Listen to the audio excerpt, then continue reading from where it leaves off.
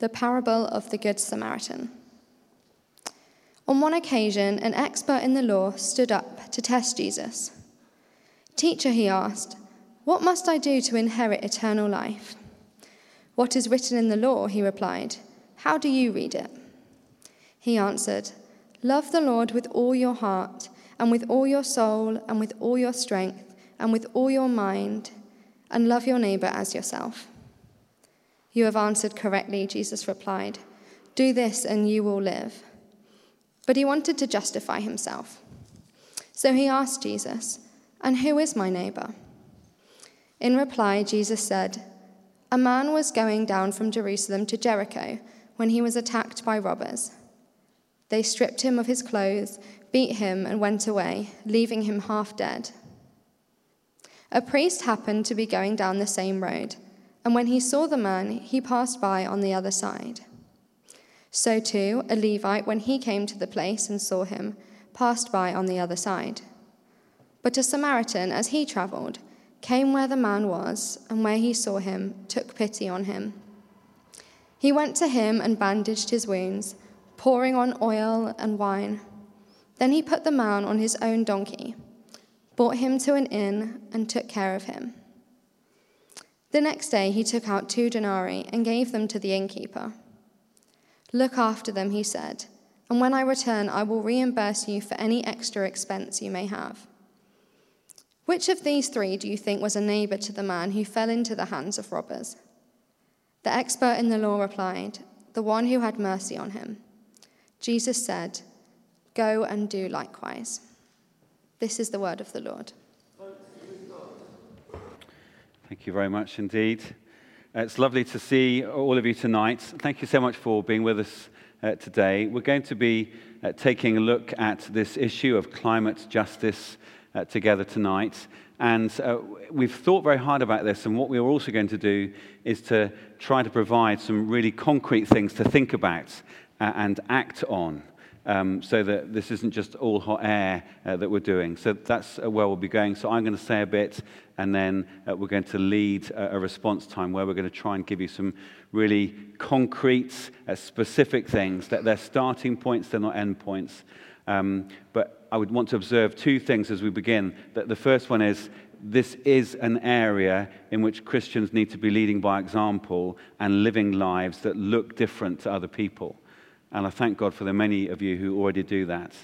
The second thing is, we are looking to the younger end of the church, particularly to students and young people, to be our leaders in this area.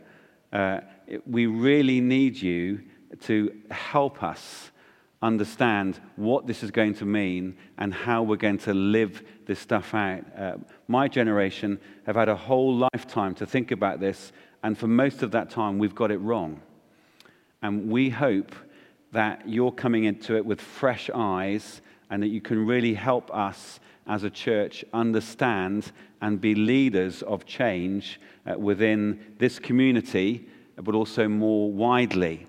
And that you, with a vision of what climate justice can mean, can go on to be leaders of thought and practice and technology and change and justice within our world. So no pressure, but that's sort of what we're expecting of you. Good. Now, Pakistan has been underwater with thousands of people dead and up to 50 million people displaced. Western Europe, Central and Eastern China have all experienced record heat waves and drought this year. In the UK, we tipped over 40 Celsius this summer. We've got wildfires on the rampage. We've got habitats shrinking. We've got rainfall, as we heard in Nigeria, is shifting. We have lots of people on the move because of those things. And we have an extreme loss of biodiversity in our world. This is our climate emergency. People have talked about it for ages. This is it. It's literally happening. We get to hear it from our visiting friends from Uganda. We get to see it on the news every day. This is our climate emergency. And even if we start to take radical action like this evening, we will still see further destruction of habitat and war and migration and starvation and more intense wildfires and drought. Africa, as we've heard, is already really hard hit, and it will get worse, and tropical storms will grow in intensity. And this evening, we're going to focus on one particular part of this, and that is this. Simply, this is unbelievably unfair. That's what we're going to think about tonight. This is unjust. And so therefore, not just Christians, but lots of people talk about climate justice.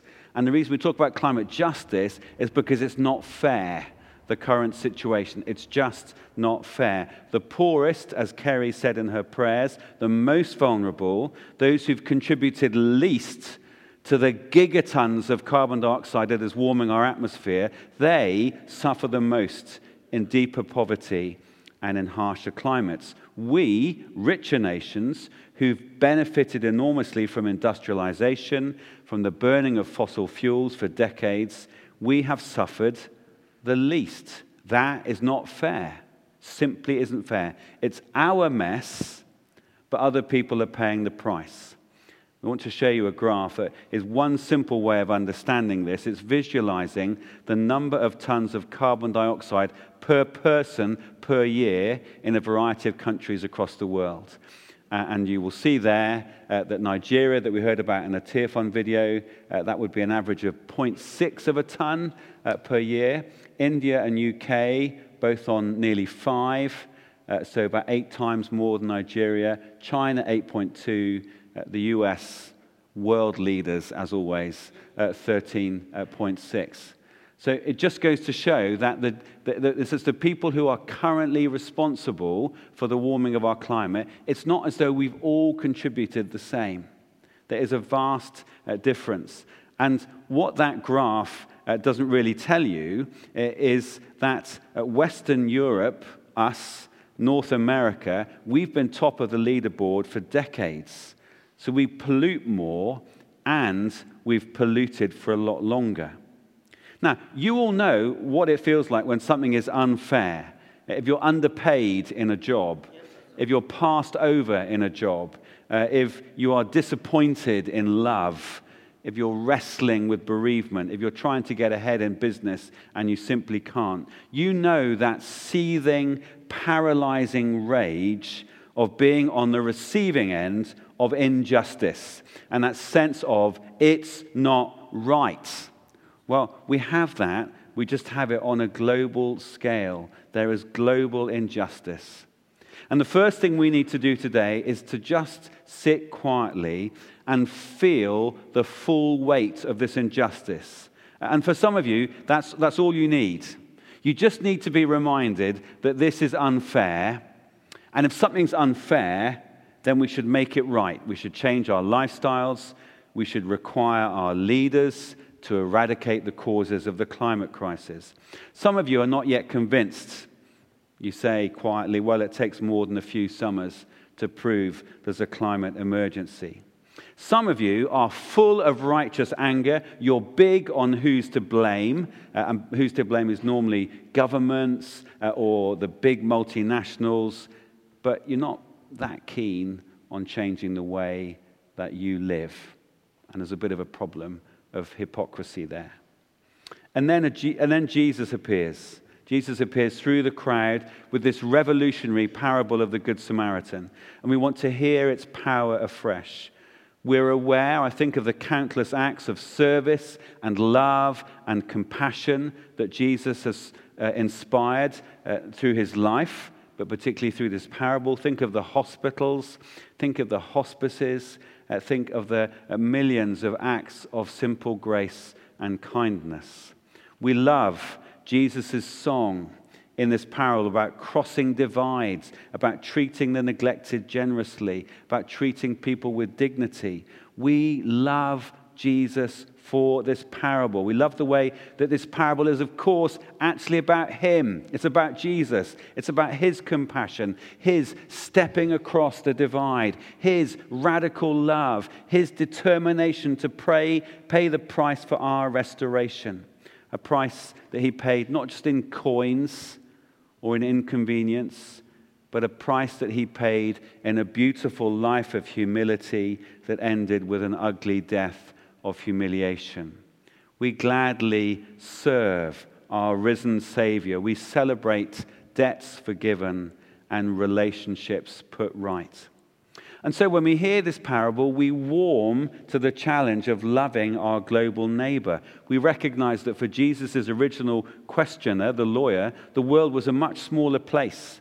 The despised outsider Samaritan that Jesus introduced in the story only lived 20 or 25 miles away. We know that our world has shrunk. We know that like the Samaritan, we can help. We can.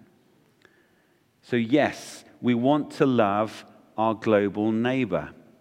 Yes, we want to campaign that government promises made are actually fulfilled. Yes, we long to see the lives of the poorest and most vulnerable transformed for the better. And yes, we believe that our government and all other governments should be sacrificially tending to the needs and wounds of our sisters and our brothers, the people who are paying the highest price without any of the benefits that we have enjoyed. And yes, we want to be generous. We want to be tender. We want to be attentive in all the ways that we see Jesus being generous and tender and attentive. And so this Good Samaritan thing, it's challenging, but it's great.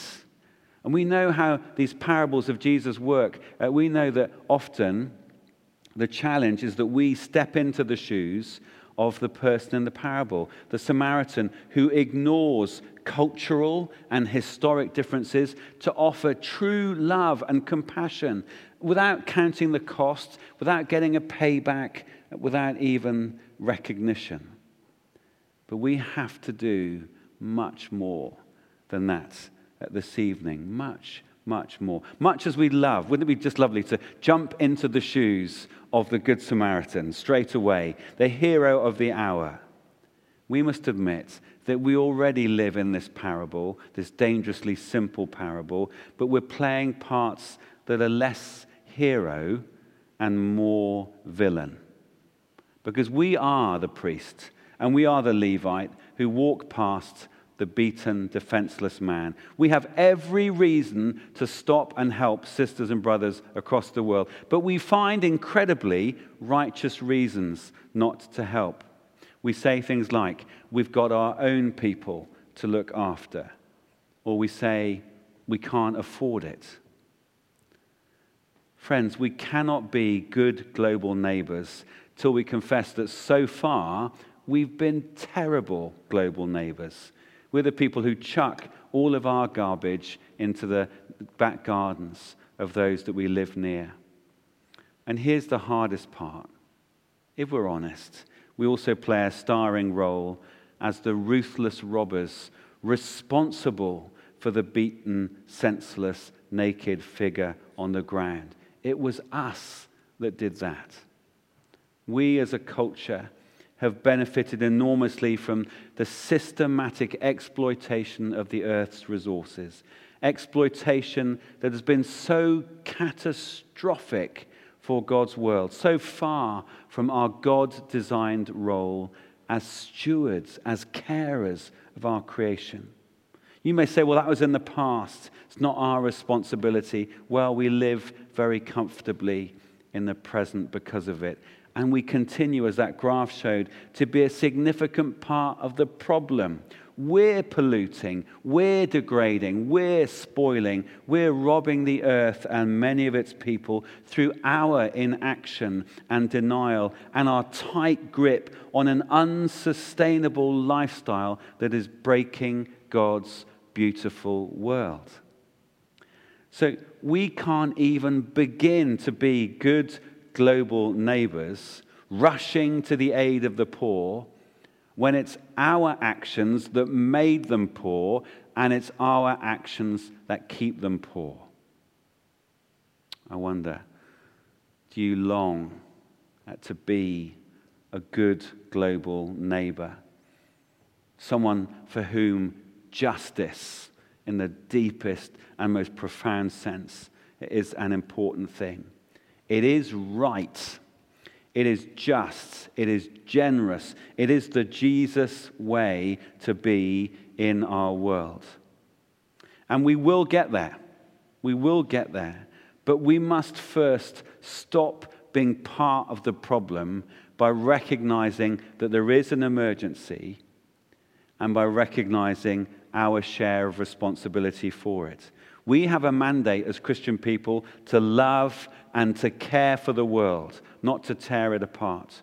We have to change our lifestyles, our attitudes, and we have to change what we expect from our leaders. We have to tell them that this injustice cannot continue. And then, and only then, we might be ready to live as good global neighbors. And as I said at the start, we look to you. We look to you for your leadership. We look to you for your courage. We look to you for your ingenuity to make this happen in ways that my generation has not even imagined. Amen.